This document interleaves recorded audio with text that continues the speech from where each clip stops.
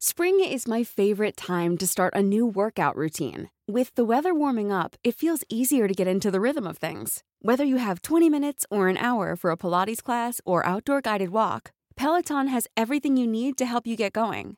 Get a head start on summer with Peloton at onepeloton.com. How would you like to look 5 years younger? In a clinical study, people that had volume added with Juvederm Voluma XC in the cheeks perceived themselves as looking 5 years younger at 6 months after treatment. Look younger, feel like you. Add volume for lift and contour in the cheeks with Juvederm Voluma XC. Reverse signs of aging by adding volume to smooth laugh lines with Juvederm Volure XC. For important safety information and to find a licensed specialist, visit Juvederm.com. That's JUVEDERM.com. Not for people with severe allergic reactions, allergies to lidocaine, or the proteins used in Juvederm. Common side effects include injection site redness, swelling, pain, tenderness, firmness, lumps, bumps, bruising, discoloration, or itching. There's a risk of unintentional injection into a blood vessel, which can cause vision abnormalities, blindness, stroke, temporary scabs, or scarring. Talk to a licensed specialist to find out if it's right for you. Burrow is a furniture company known for timeless design and thoughtful construction, and free shipping, and that extends to their outdoor collection. Their outdoor furniture is built to withstand the elements, featuring rust-proof stainless steel hardware, weather-ready teak, and quick-dry foam cushions. For Memorial Day, get 15% off your Burrow purchase at burrow.com/ACAST and up to 25% off outdoor. That's up to 25% off outdoor furniture at burrow.com/ACAST.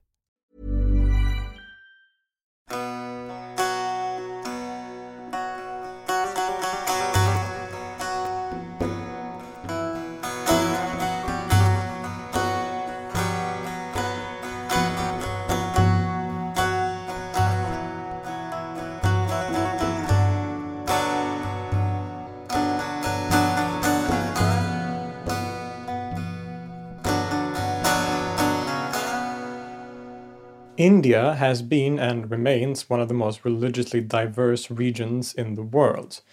Even a relatively unitary category like Hinduism, known internally as Sanatana Dharma, is really more of an umbrella term for a whole variety of different religious traditions. The philosophical or theological system known as Vedanta is one of the most significant aspects of this wider religious tradition of Hinduism. It took sacred scriptures like the Upanishads, the Brahma Sutras, and the Bhagavad Gita and created a very sophisticated system of scriptural exegesis that has become famous to this day.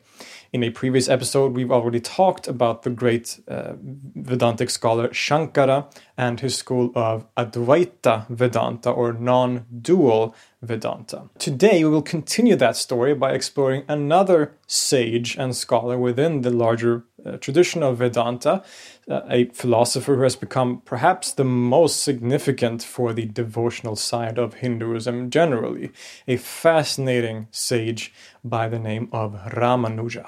Ramanuja is a historical figure of great renown in the Hindu traditions of India. His philosophical system, known as Vishishtadvaita Vedanta, came to play a central role in the history of Sri Vaishnavism, which is the school devoted to worshipping Vishnu as the supreme god, and which has perhaps been the majority form of at least devotional Hinduism for most of history.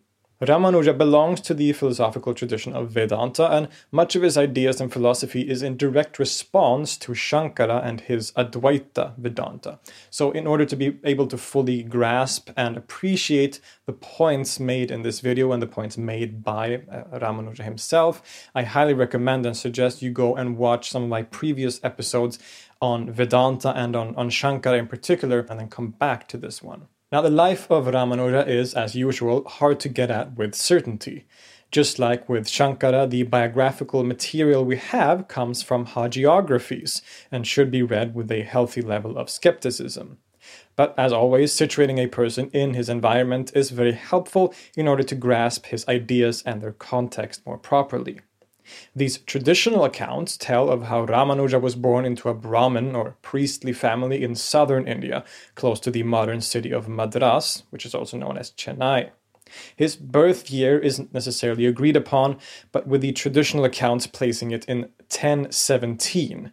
There are others who believe it may have been around the year 1077, but we can at least be pretty certain that he lived during the 11th to 12th centuries.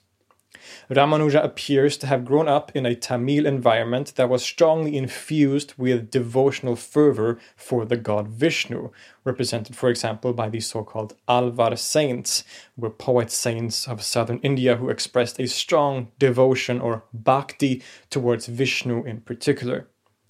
This environment seems to have strongly influenced Ramanuja's religious and philosophical leanings, as we will see. In any case, he is said to have started to study Vedanta at some point under a teacher called Yadava Prakasha, who had a very strong leaning towards the Advaita or non-dual interpretation of Shankara in particular. Being a very gifted man already in his youth, Ramanuja is said to have disagreed with his teacher on a number of points. He disagreed with the impersonal, static view of God, or Brahman, expressed in Advaita Vedanta, preferring instead a more personal God that could be worshipped. One story tells of how Ramanuja began to cry as Yadava Prakasha offered a Upanishadic interpretation that seemed, in a classic non-dualist term, to equate the Brahman with created things, like monkeys, in this particular case. When the teacher confronted him, Ramanuja offered a counter-interpretation that retained the transcendence of the Brahman. These tensions between the teacher and student eventually led to their split, Ramanuja going his own way, basically. There are even stories of how the teacher, Yadava Prakasha, attempted to have Ramanuja murdered at some point, which tells us that the tensions were probably pretty high. Later, Ramanuja instead became associated with two other teachers, Yamuna and Mahapurna, both associated with the Vaishnavite tradition of bhakti devotion, and he was eventually initiated into Sri Vaishnavism himself. He then became a significant authority figure within the larger Vaishnavite community at the time, serving as priest in several important Vishnu temples around India, particularly in southern India. He seems to have caught the attention of a lot of people due to his intellectual capabilities. He seems to have been a very gifted man. He seems to have also caught the attention of people because he appears to have criticized or been critical towards certain aspects of the caste system. There are stories of how Ramanuja would treat people of the lowest caste, the Shudra caste, on equal terms, which was pretty unusual at that time, especially. And also that he taught that anyone who showed sincere devotion to Vishnu, regardless of caste, could reach liberation, which was also quite an unusual teaching at that time. Like so many others of his kind, including Shankara, as we saw, it is told how Ramanuja, when he wasn't busy being a priest in one of the Vishnu temples, would travel all around India, seeking philosophical or spiritual knowledge, and also debating people from opposing philosophical schools. Of course, the tradition also tells us how he completely defeated all of them with his skills in rhetoric and our argumentation. During his life, Ramanuja managed to leave a lasting mark on the history of Hinduism. Just like with his birth, the date of his death is somewhat contested, but the traditional account is that he lived between 1017 to 1137, which would have made him 120 years old by his death.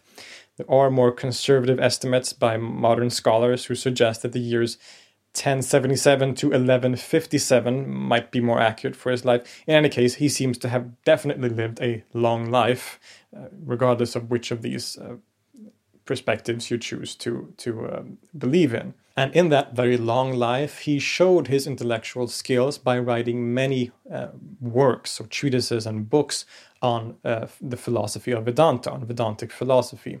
Just like all other such philosophers of that school, the majority of those texts include commentaries on the core text of Vedanta. So he wrote, for example, a commentary called a Bhashya on the Bhagavad Gita, and also what is probably his most important and famous work, which is known as the Sri Bhashya, which is a commentary on the Brahma Sutras.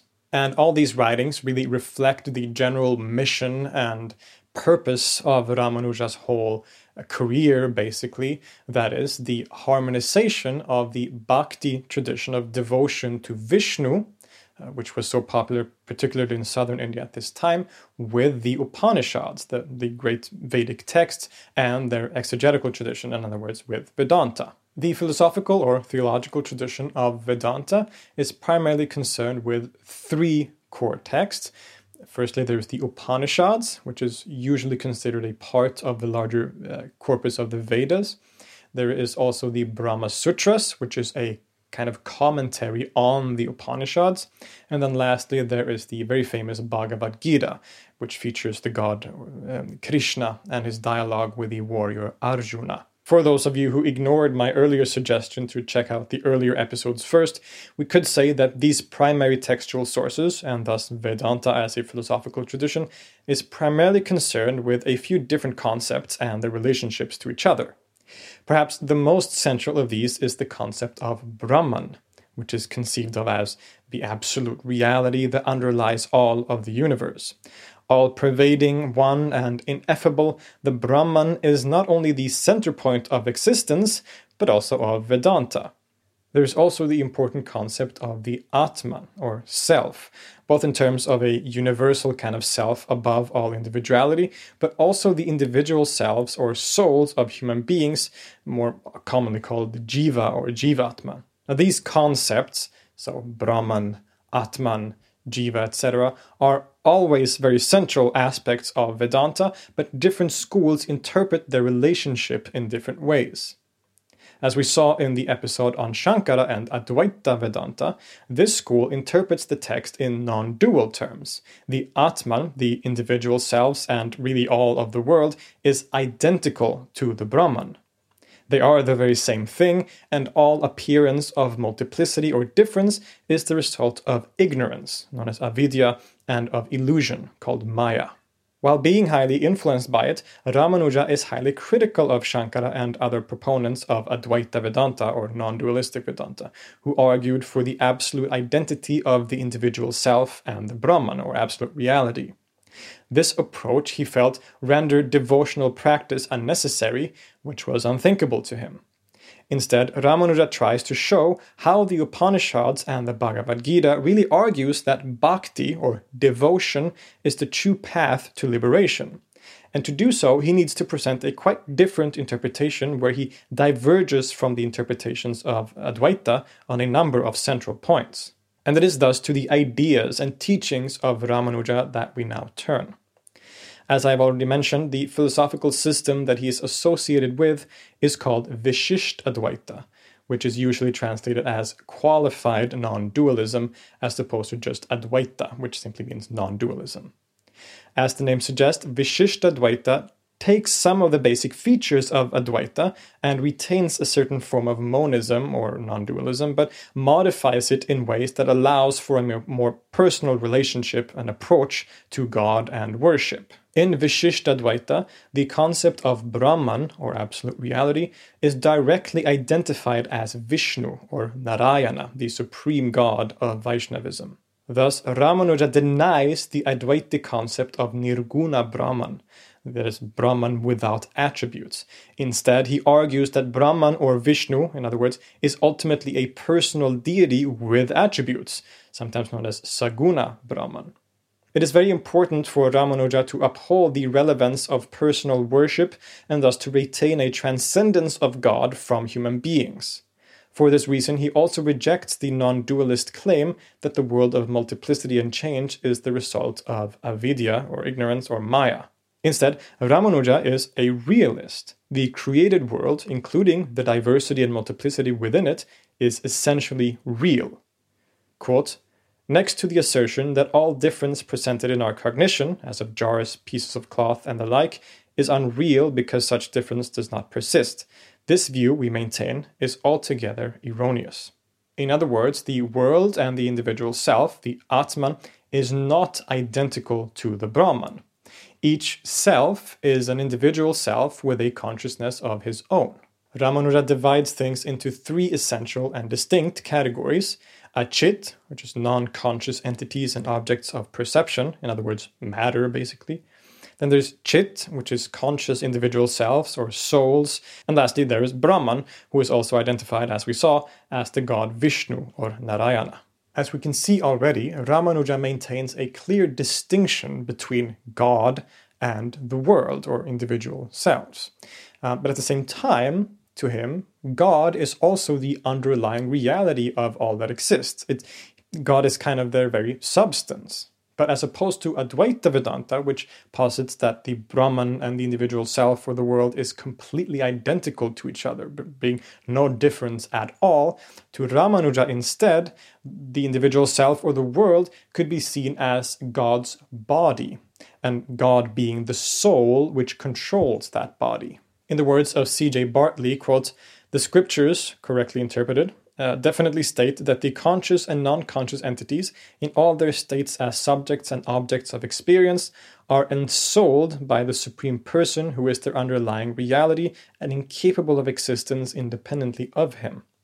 This is because they are controlled by the Supreme Person insofar as they constitute his body.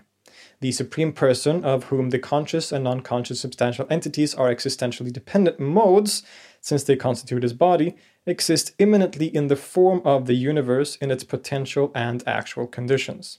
Chit and achit entities are real and identifiable only by virtue of being modes of the Brahman." In other words, the world and its conscious and non-conscious entities are in God and are entirely dependent on him for their existence, but are not completely identical to him. He remains transcendent and beyond the limitations of created things, while also remaining their very underlying reality and substance, what some would call a kind of panentheism.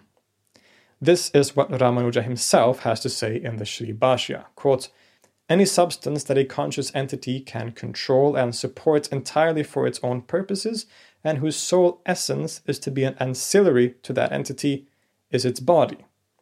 Therefore, all conscious and non-conscious entities are the body of the Supreme Person, since they are controlled and supported by him entirely for his own purposes, and their sole essence is to be his ancillaries." So there's no Maya or grand illusion according to Ramanuja, no avidya or ignorance that causes us to misunderstand the realities of things. The world is real, and it is different from God, who still remains the world's underlying reality. In fact, he very harshly criticizes the idea of avidya or ignorance that the Advaita Vedantins hold on so dearly to. He sees it as completely contradictory.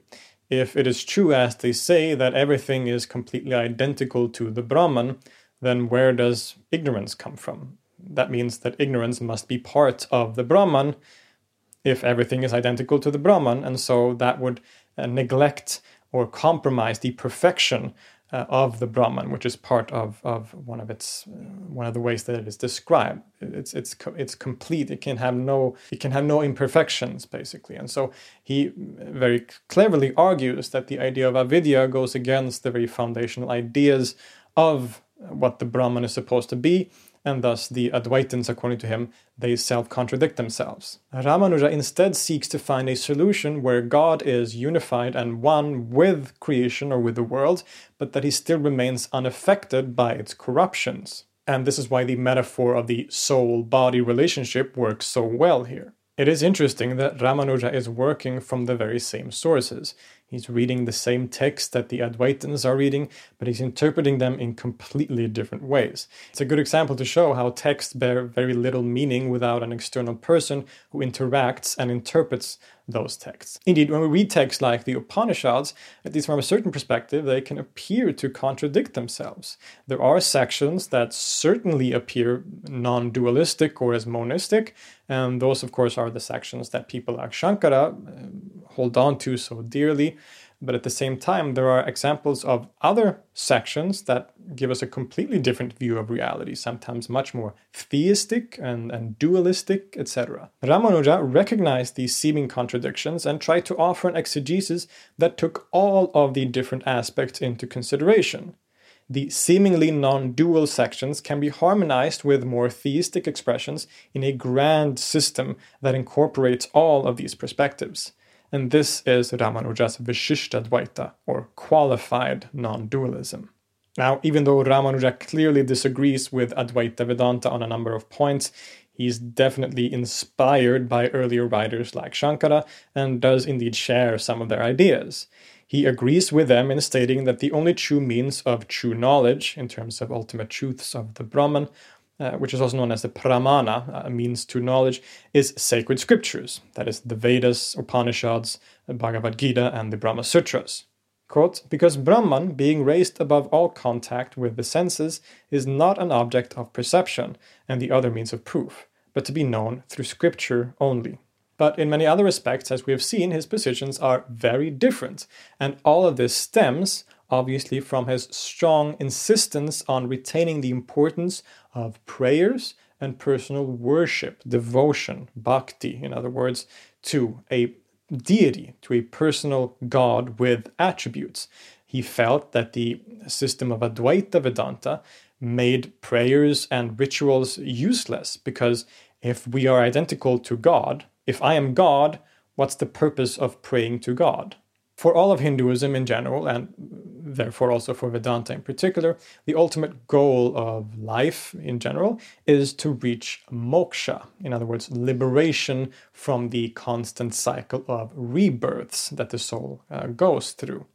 And in Advaita Vedanta, the path to liberation that is most emphasized, the one true path in a sense to this liberation, is what is known as jnana yoga, or the yoga of knowledge.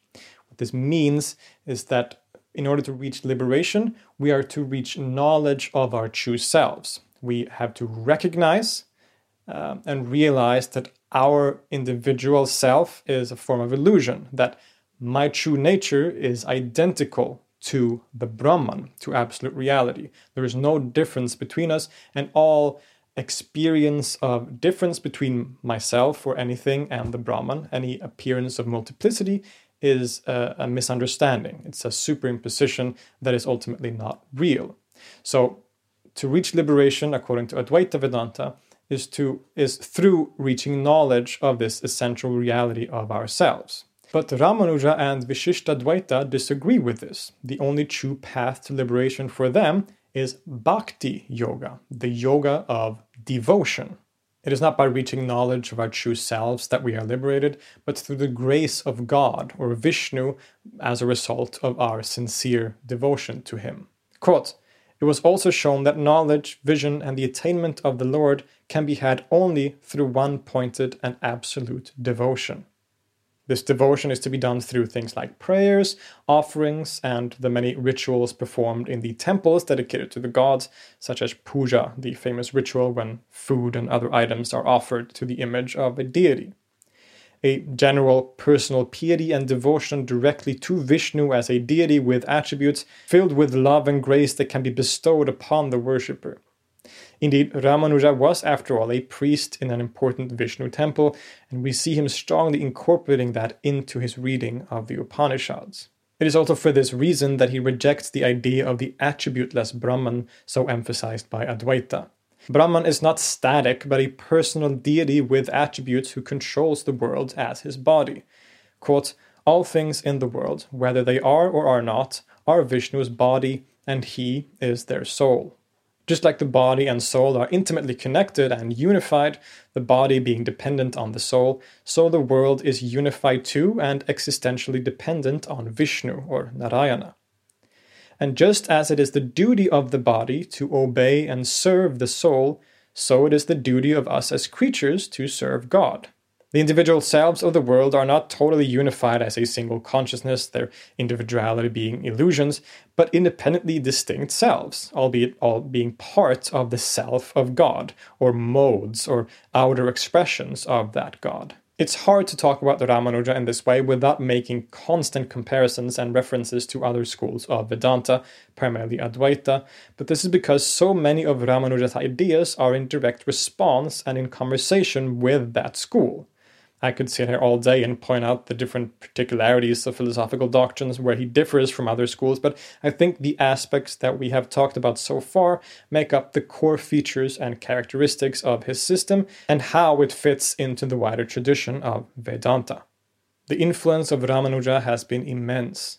Arguably, in the history of Hinduism, he managed to surpass Shankara in terms of influence. By taking the popular devotional tradition of Vaishnavism, that form of religious practice so popular among the majority population, and giving it a firm philosophical, theological, intellectual, and scriptural basis grounded in the Vedas, he created an incredibly successful and lasting school of thought that has remained one of the cornerstones of Hindu devotion to this day.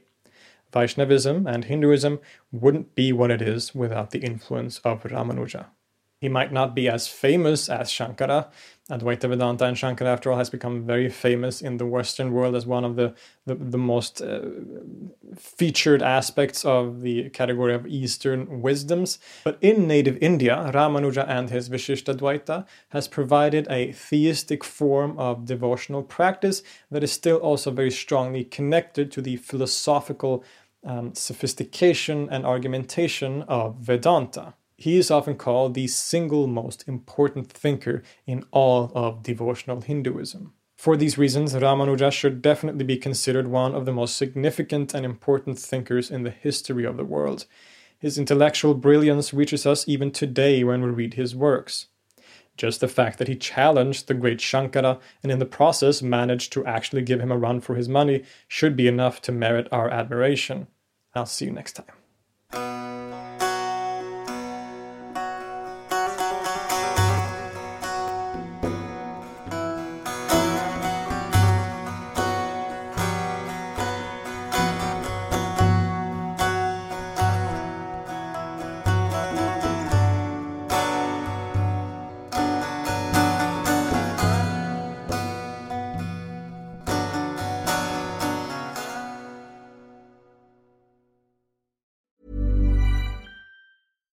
If you're looking for plump lips that last, you need to know about Juvederm lip fillers. With Juvederm Volbella XC and Juvederm Ultra XC, your lip look, whether it's subtle or bold, can last up to 1 full year with optimal treatment and no additional maintenance. Find a licensed specialist and see if it's right for you at Juvederm.com today. That's JUVEDERM.com.